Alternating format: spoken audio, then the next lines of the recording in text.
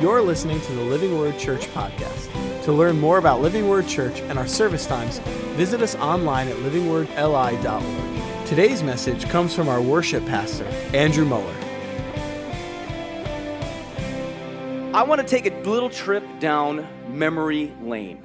How many of you guys have been at our church before we moved into this school? Just kind of by a show of hands. Wow, that's a decent amount. It almost feels like 50-50. That's pretty cool. How many of you guys remember the service that we had at 7 p.m. that we called Collision? How many of you? Okay. All right, nice. That was the name of our service back, 2008, around that time. And Doug had this vision where he said, where God and life collide. And thus the name for our night service was Collision. And so around that time, we began to be known for a few funny things. We were known for the church that had no parking.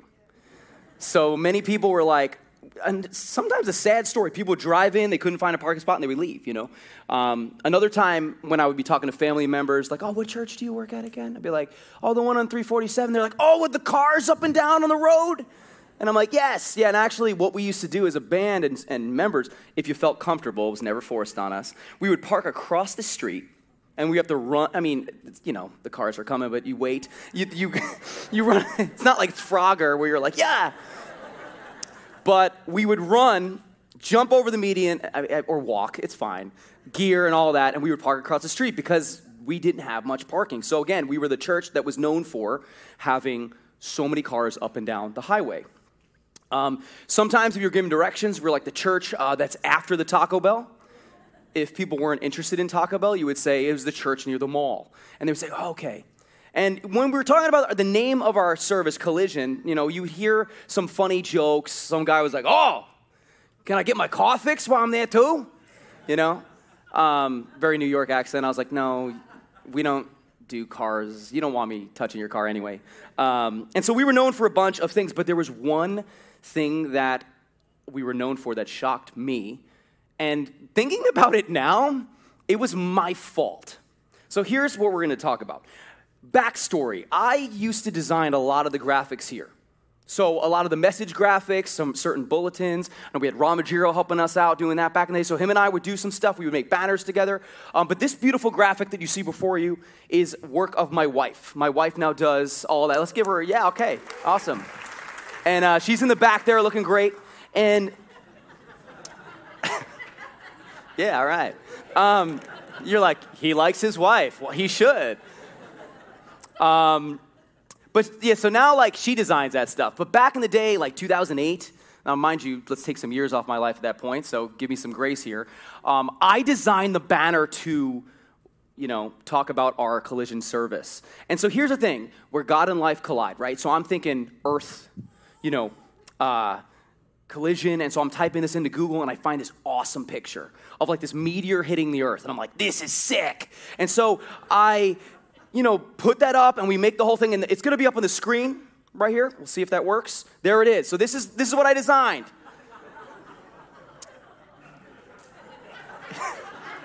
Let's take that in. In 2008, this was cool. As I showed my wife when I was running through this message, she started laughing. She's like, even the red behind redefine looks violent. But somehow, I thought this was a good idea. We thought this was a good idea. We put on a 6-foot sign, put it right in front of. So all the cars that go down the highway, thousands of people who drive by to work every Sunday, every week would see this. And that's fine. We could take it down. That's cool. And so our buddy Dave told us that he was in college class, and they were talking about church, they were talking about faith, and some kid raises his hand and goes, yeah, there's this church on 347 that believes the world is going to end by a meteor. No! Now, that was not at all what I intended, and the thing is that I don't think I really realized this until this message. I thought it'd be kind of funny, but the more I thought about it, the more I'm like, who thought putting impact of the earth, with all the people these days saying the world's going to end, Why didn't I think of that? I don't know. Not what we were aiming for. And so we've been studying the book of Acts because the early church was known for being effective and powerful. And so here at the church, we obviously care about what we're known for. We want to be known for Jesus first and foremost. And we care about our impact as a church. And so that's why we've been studying this book. You might be like, wow, we're still in the book of Acts series. Today is part 13, and we're going to keep going. And the reason why is that we believe that the church is, yes, it's a building, and Lord knows we need one, right? We're working hard on that. But the church, beyond just a building, is the people. It's you and it's me. It's not just us pastors. It's not just the worship team. It's not just our great volunteer staff. It's all of us. And so as we study this book, we see so many principles, so many things where we can learn from and kind of tap into the back to basics that God meant for the early church. And that's why we think this series is so important. And so we're in Acts chapter 18 today, and we have 4 questions that we kind of bump into through the text. And here's how we get our questions. We don't just think of them ourselves. They come from the text. The text kind of draws out these questions, and we kind of unearth them, and we bring them before you today. And some of the questions we're going to tackle is this: how do I balance my faith and my work? How do I balance my beliefs in the workplace? We're going to talk about that. How do I deal with rejection? We live in a wild world with lots of opinions, and so it's important how we deal with and handle rejection. What do I do when my plans meet resistance? Guys, we are a people of many hopes and dreams, and unfortunately, when things don't go our way, where is God in that situation? We're going to talk about that as well. And I want to end with the last question, which is, how can I grow in my faith? I want us to be able to walk out of here with just one practical idea of how we can enhance our faith. And so we're going to just dive right in. Acts chapter 18, verse 1. After these events, Paul left Athens and went to Corinth. And he found the Jew named Aquila, a native of Pontus, having recently come from Italy with his wife Priscilla. Because Claudius had commanded all the Jews to leave Rome, he came to them, and because he was of the same trade, he stayed with them. And they worked together. Everyone say, work together? Work together, for they were tent makers by trade. So we have Paul. He comes to Corinth. He meets Aquila and Priscilla.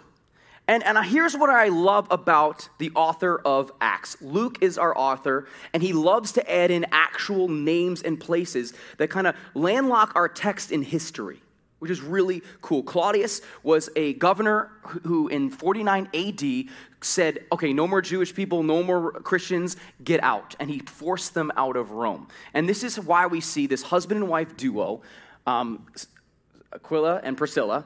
Sometimes it's said as Priscilla and Aquila because it's easier to say. They met Paul, and they all together built tents. They worked on tents. And let's kind of talk about Paul for a second. Paul, though he was an established Pharisee, it was customary back in the day for when you were a young Jewish boy, before you were taken on by a rabbi, to learn a trade.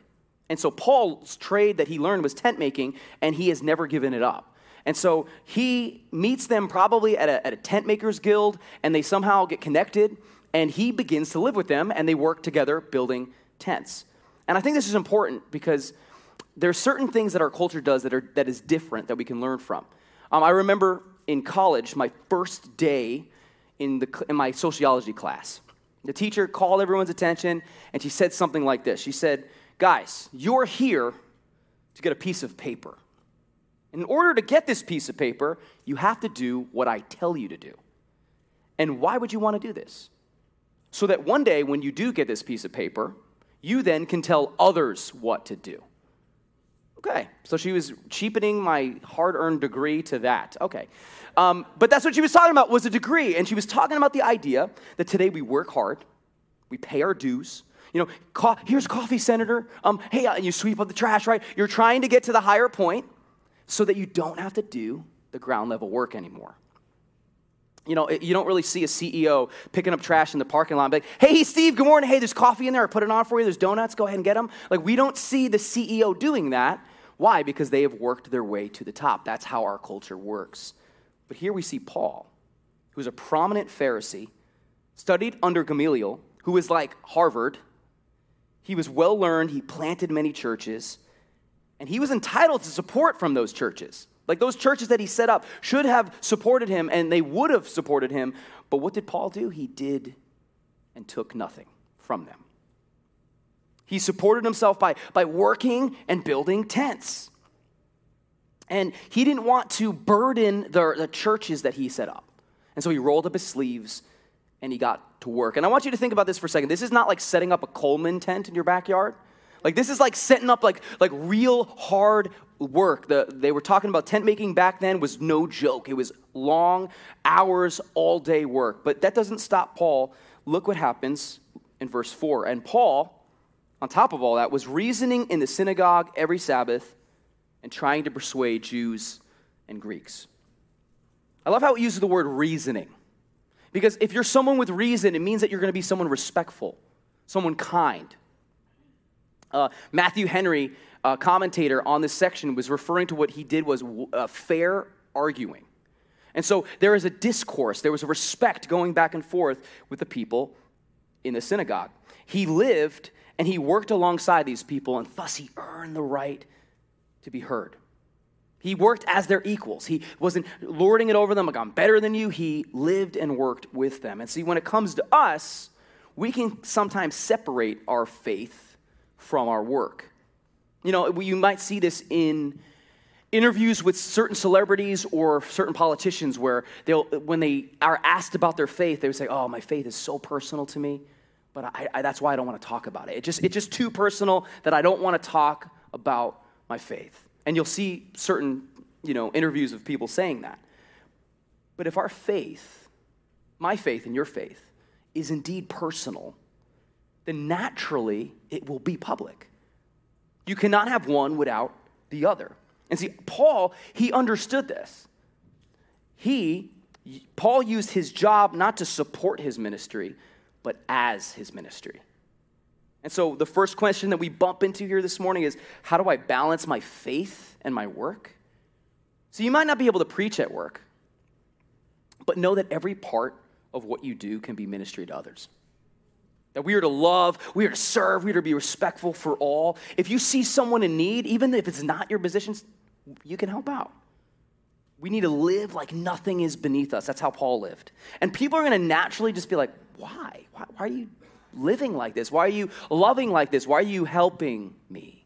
And again, there is a work hierarchy for a reason. That's fine. But it's all about our heart attitude and how we care for people. I heard a quote a number of years ago that says, we are to live a life that demands an explanation. And so we almost want to live in such a way where people are like, why is she so kind? Like, I need to ask her, like when we live in such a radical way, loving and opposite of everything we're probably trained to do, we see people wonder why. And see, that's how Paul understood that, and he earned the right to be heard. And so how do I balance my faith and my work today? Well, the answer is let our faith fuel how we work. As we love and as we serve people, man, we begin to earn the right to be heard, and that can point them to Jesus. We continue in verse 5. But Paul and Silas, they're usually together, so that's why I said that. They will be in a second, you'll see. But when Silas and Timothy came down from Macedonia, Paul began devoting himself completely to the word, testifying to the Jews that Jesus was the Christ. So Paul and Silas were united, Timothy comes along, and he's excited. Because then he says, okay, like the tent making, I earned what I need to earn. I'm just going to put that on pause, and I'm going to go full time into it. And just a side note, how important it is for us to be reminded that we need people that fire us up in the faith. That we need people around us to encourage us. And hey, maybe today you just need that reminder of like, who is that for you? And go ahead and give them a call. But anyway, they show up, and look what happens in verse 6. It takes a little bit of a twist. But when they resisted, everyone say resisted. So that's the people in the synagogue resisted and blasphemed. He shook out his garments and said to them, your blood is on your own heads. I am clean. From now on, I will go to the Gentiles. Okay, so Paul was amped up. His friends came, right? And then all of a sudden he meets a little bit of resistance and he gave up. Like, what happened? And so a lot of times when we read scriptures, it often feels like either A, Paul just had a moment. He's like, he flipped the switch and now he's angry. Or maybe, just maybe, and this is probably what it is, when we read verses, we think it happens in a day. But this was probably over a span of time. And so his missionary buddies show up, he amps up his preaching, and however long it took, it eventually gets to the point where the people started resisting. And when we think of the word resist, we might think of an example like this. If you were to come up to me and say, hey, Andrew, do you want, and you open up a Dunkin' Donuts, do you want some donuts this morning? I would look at those donuts and say, no, I don't. I might as well just drink fire on Sunday morning because it just burns the stomach, and I can't do that. And you might go back to your friends. I don't know why you would do that, but you would, and be like, Andrew resisted the donut. That's what you would say. And see, that's the word we're thinking of when we hear resisted. Like, no thanks. So we almost think that Paul is almost overreacting here, but we need to understand something. The Greek word for resisted means to range in battle against. So there's a difference between, no, I'm okay, no thanks, and I'm engaging in battle with you. No, I don't want it. I'm going to attack you with weapons. You know what I mean? So there's a big difference between the two. And that's what's happening here, and that's why it's super important to keep this in mind, because Paul is not overreacting. He's getting pushed to the limit. The people of the synagogue decided to reject Paul's message. They started purposefully speaking against Jesus to antagonize him in that way, and then they became abusive and became violent. And so Paul is like, okay, I'm clean. I did all I can, and he shook his garments out. I need to move on. And see, we can learn something from this. So the second question we see is, how do we deal with rejection? Let's just kind of recap how Paul is for a second. He worked alongside these people. He reasoned with them. And we can conclude that he was respectful, yet firm. He was caring, but yet he was honest.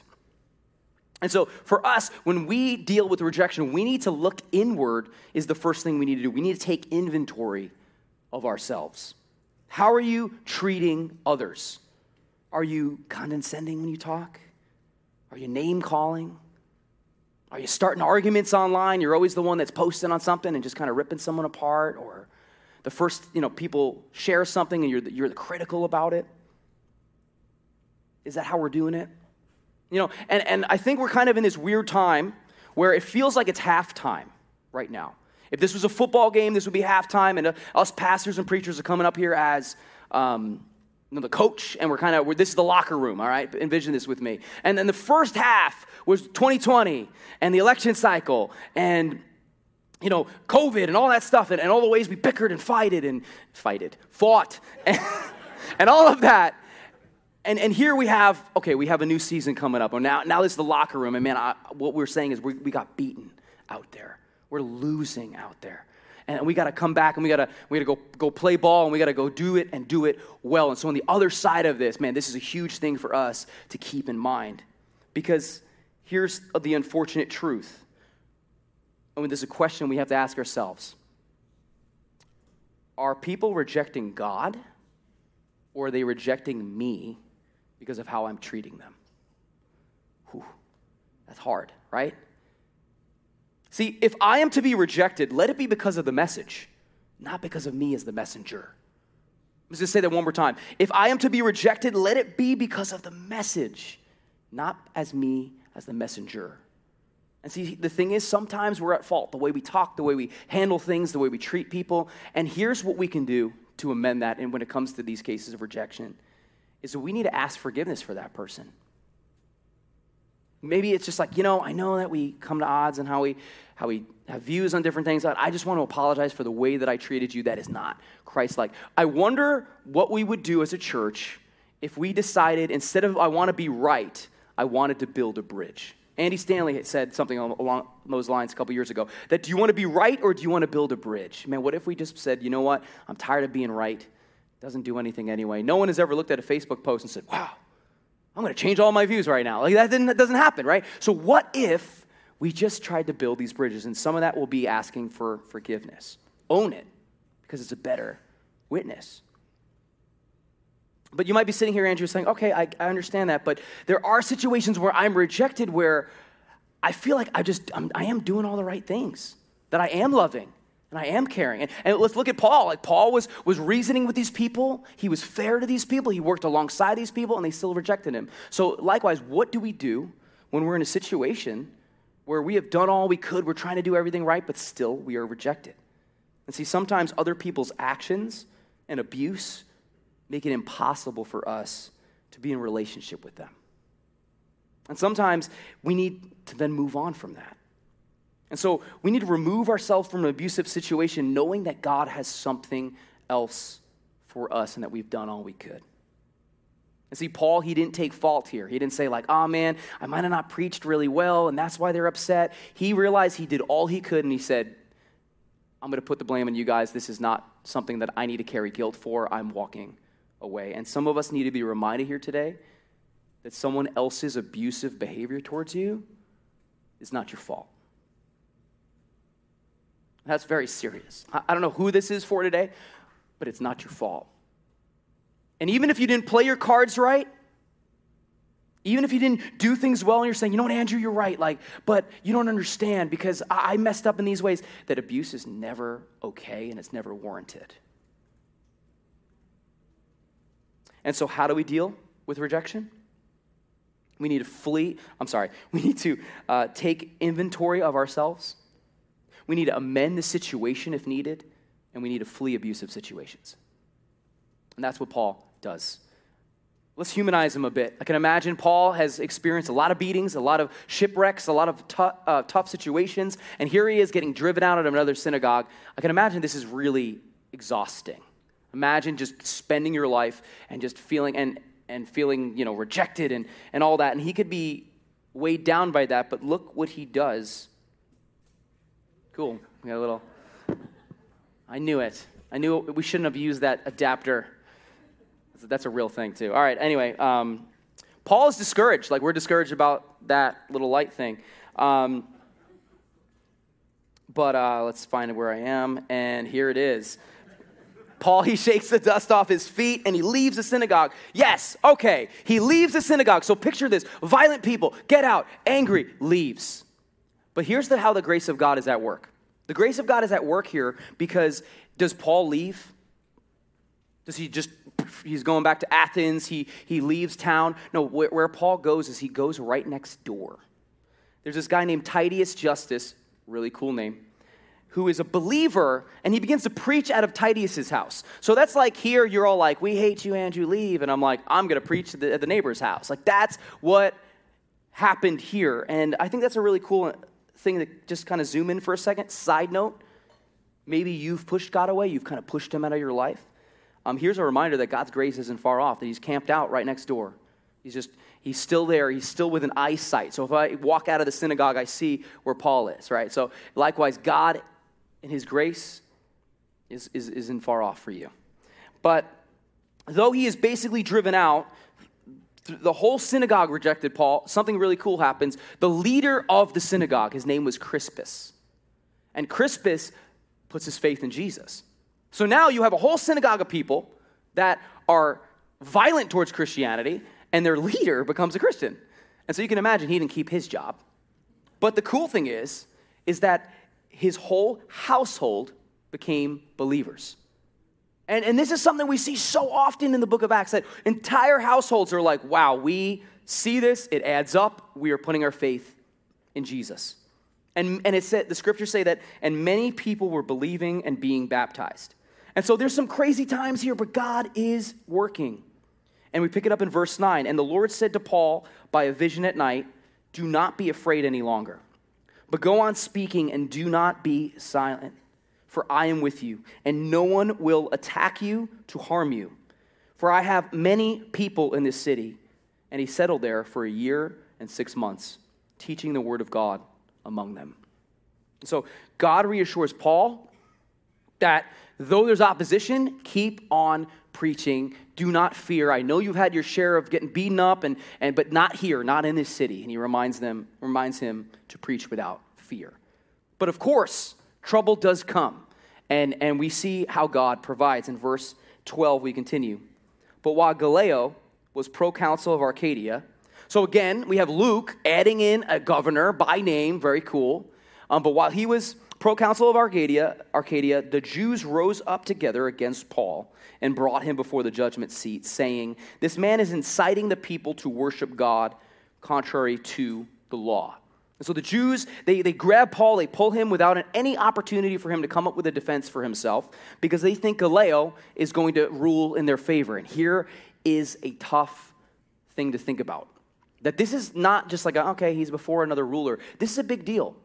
Because if Galileo adds a judgment of guilt here, then this would set a precedent for the provincial governors in the area to all have to obey that. And so we would see the gospel get squashed. So if you're Paul here, there's a lot on the line. He's probably sitting there like, okay, you told me not to be afraid, right?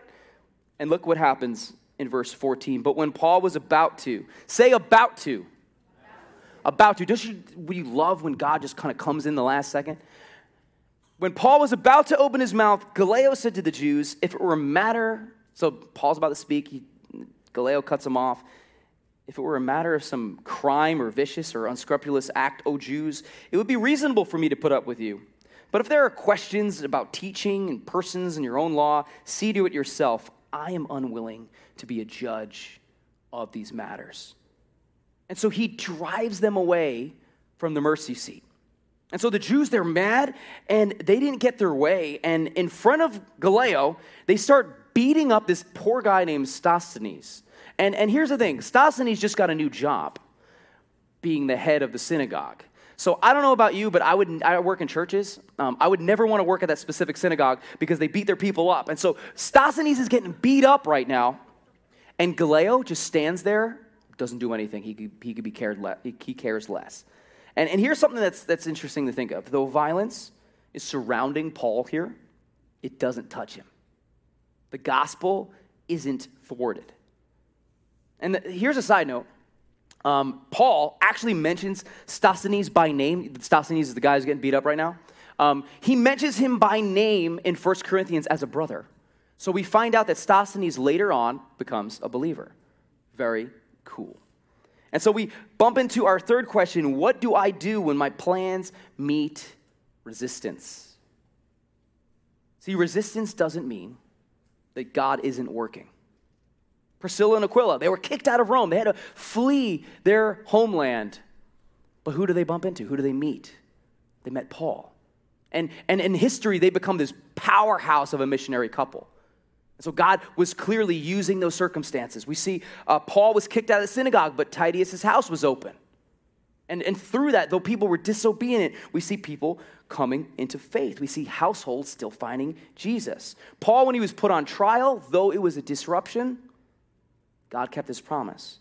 And this is speculation, but I wonder if as Sosthenes was getting beat up, if this was the moment that kind of opened him up to saying, I wonder if I'm on the wrong side of history here.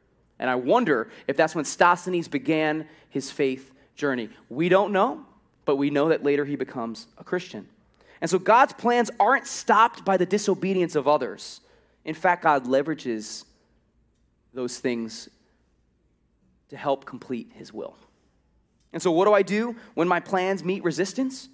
Well, when things go amiss, we often try to cling to what we thought the plan was. We try to preserve what we wanted, and we try so hard, and we strive so much, and it's just hurtful. But what if God is leveraging your tough situation, my tough situation, to lead us not to where we want to be, but where he needs us to be? And so when we meet resistance in our plans, we are to look for the door that God is opening. Doesn't mean it's easy, but we need to sometimes trust that there's bigger things at work here. And so Paul, he remained in that place for many days, the scripture says. So he continues to preach. But the next couple of verses we're going to sum up will be 18 through 23. They're going to be like little cut scenes, all right? So if we're watching a movie, this would be like cut scene 1, 2, 3, and so forth. And so the first cut scene we see is that Paul leaves for Syria, and he brings Priscilla and Aquila with him. That's really cool. Paul discipled these people in such a way that they were like, we want in on this missionary life. We're with you. And then we begin to see them develop. And later in Romans, Paul refers to this couple as co-workers in Christ. How cool. And so they come with him to Syria. Paul cuts off his hair, gets a little haircut. There's more to that, though. He's taking a Nazarene vow. Doug's going to actually talk about that in a couple weeks. And so he'll talk about that then. But then they come to Ephesus. And the first thing that the scriptures say that Paul does is that he reasoned with the Jews there. And I think that's so cool if we just kind of park here for a second and focus on that the Jews at Corinth were abusive and angry, and it was a terrible situation. And he even said, I'm going to the Gentiles, okay? But that does not stop him from still going to the local synagogue first to care about his people. And I think that's so cool. And just a side note and a side message for us that we shouldn't shut out one group of people based off of how some of those people acted. And so today, maybe you're new to church and you're not a believer, you're just coming back to faith, and maybe you've been treated horribly by some Christians. And first off, that's horrible. That's not our aim here, too. I hope that you would give us a shot. Because we see Paul had a very different experience this time because the people started saying, can you stay with us? Like they were begging him to stay, and Paul's like, can't. I need to go on. If the Lord wills, I'll be back. So then Paul goes on a rampage in a good way. He goes to, sometimes you got to funnel your words, Andrew. Come on. He went to go strengthen a whole bunch of churches. He goes to Caesarea. He visited the church in Jerusalem. He goes to Antioch. He went to the Galatian region, Phrygia, strengthening churches, strengthening disciples. So that's a third cut scene. And then we go back to verse 26 where we're going to pick it up. We go back to Ephesus where we see Priscilla and Aquila. We see a big win for them. They meet this Jew named Apollos. Apollos was a really polished man who was proficient in the scriptures. He was a very gifted preacher, but he didn't have all of the knowledge. And we pick it up in verse 26, and let's see what they do. And he began speaking boldly in the synagogue. But when Priscilla, he being Apollos, when Priscilla and Aquila heard him, they took him aside, and they explained the way of God more accurately to him. Okay, so Priscilla and Aquila, they're out on their own now, and they're discipling this guy. And I love how it says they took him aside. And this is what's most helpful. A lot of times there's certain situations where maybe in the moment we need to call someone out in front of people. That's usually rare. A lot of times we can just pull someone aside and lovingly say, hey, let's talk, let's disciple, let's do this. And that's what's most helpful, valuing him as a person and pouring into him. Because giftedness only gets you and me so far. We need people to come alongside us, to teach us, to encourage us, to tell us the hard things. Hey man, Andrew, you can do better in this area. Andrew, you're a little rude here. We need people to do that. Andrew, your scripture's a little bit off, and let me encourage you. So that we see them doing discipleship. And look what happens in verse 27. And when he wanted to go to Arcadia, the brothers encouraged him and wrote to the disciples to welcome him. When he had arrived, he greatly helped those who believed through grace, for he powerfully refuted the Jews in public, demonstrating by the scriptures that Jesus was the Christ. So we see Paul influenced Priscilla and Aquila. He discipled them. We want in on this missionary life. They moved to Ephesus. They then disciple Apollos, and now Apollos is going for it, and he's amazing. Now that he has all the knowledge correct, he is just refuting people. He is pointing them to Jesus. And so how can I grow in my faith is the last question we bump into today, and the answer is discipleship. We are to learn from one another, study, ask questions, be purposeful about gaining in knowledge. It's so easy to go throughout our day and to be so busy, but man, when we kind of make time, hey, I want to meet with you, man. I know you know more than I do. Let's talk. Or we start looking into the scriptures. We have questions. We start finding people that can help us answer that. When we let people disciple us, that is what's going to grow our faith and others' faith. In Acts, we see a beautiful expansion of the gospel here. And it wasn't because they were having these huge conferences and huge meetings that we see, and that's important. What we're doing today is what we're called to do. It's awesome. But where we see the rubber meets the road and where we see real growth is really happening in these cases of discipleship. And so that's important. And so that is where chapter 18 ends. And the more that you and I, we look into the book of Acts, the more we see community, we see people living, working alongside each other, encouraging each other. And I say, I hope today that you were challenged. I hope that whether one of these questions hits you, and if there's something that you want to talk about, we're here for you. If there's something you want to gain more knowledge about, we are here for you. And it's important that we all work this out together. But what did we learn here today? Let's quickly summarize. How do I balance my faith and my work? Well, we're to let our faith fuel our work. As we love and serve people, we're going to earn the right to be heard, and we're going to point people to Jesus. Just by being loving and caring, they'll just be more open to what God wants to do.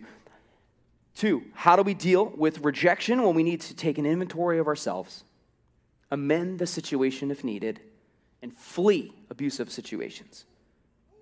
3, what do I do when my plans meet resistance? Hey, man, we got to look for the open door that God is providing, because we never know what good he can bring through that. And the last is, how can I grow in my faith? Just like we talked about, discipleship. We're to learn from one another, ask, and study. If we take seriously what we heard here today, we will be a people that will use our day job to love others and point them to Jesus. We'd be a people that when we are rejected, that we handle it well, and we can move on and continue growing and not be stuck in the past. We could be people who can have hope when doors in our life close. And lastly, we can be a people who know what we believe, and we could spend time being discipled and looking into the things of God and seeing our impact double and triple. See, guys, the church, it's not just a building, though God knows we need one, but it's made up of us people.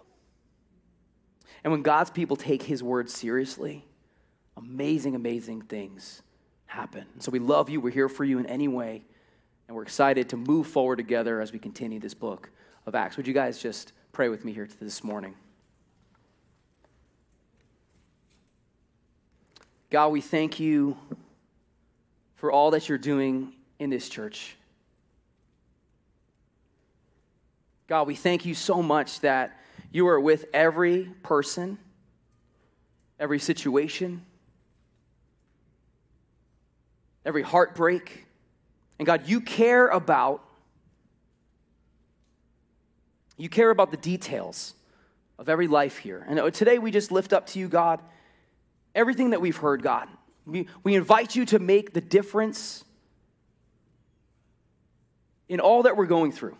In all that we're facing. I pray that we would be a church, God, that is fueled by your love, God, that we would care more about your name being lifted high than anything else, than any argument or any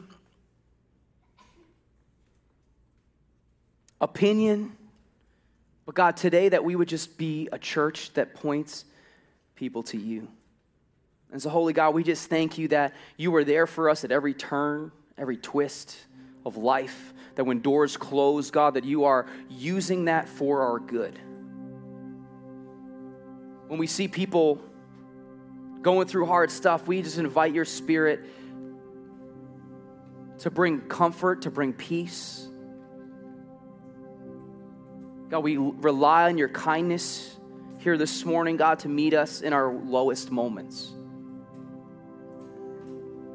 And so, God, would you minister to us? Would you grow us as a church? God, would you give us what we need to move forward? Thank you, God, for your grace and your patience with us, that when we push you away, you camp out right next door. You wait on us. We are still within earshot. And you hear every word and you hear every prayer. And I pray, God, that you would pull our hearts back to you this morning. There's no shame, but just inviting your Spirit to make that difference in us. And so, God, we are so grateful for the example we see in Scripture of you just being a patient and loving Father. We invite you to do that in us now. We thank you. We love you and pray this in your name. Amen. Amen. Would you guys just stand with us as we continue to worship here this morning?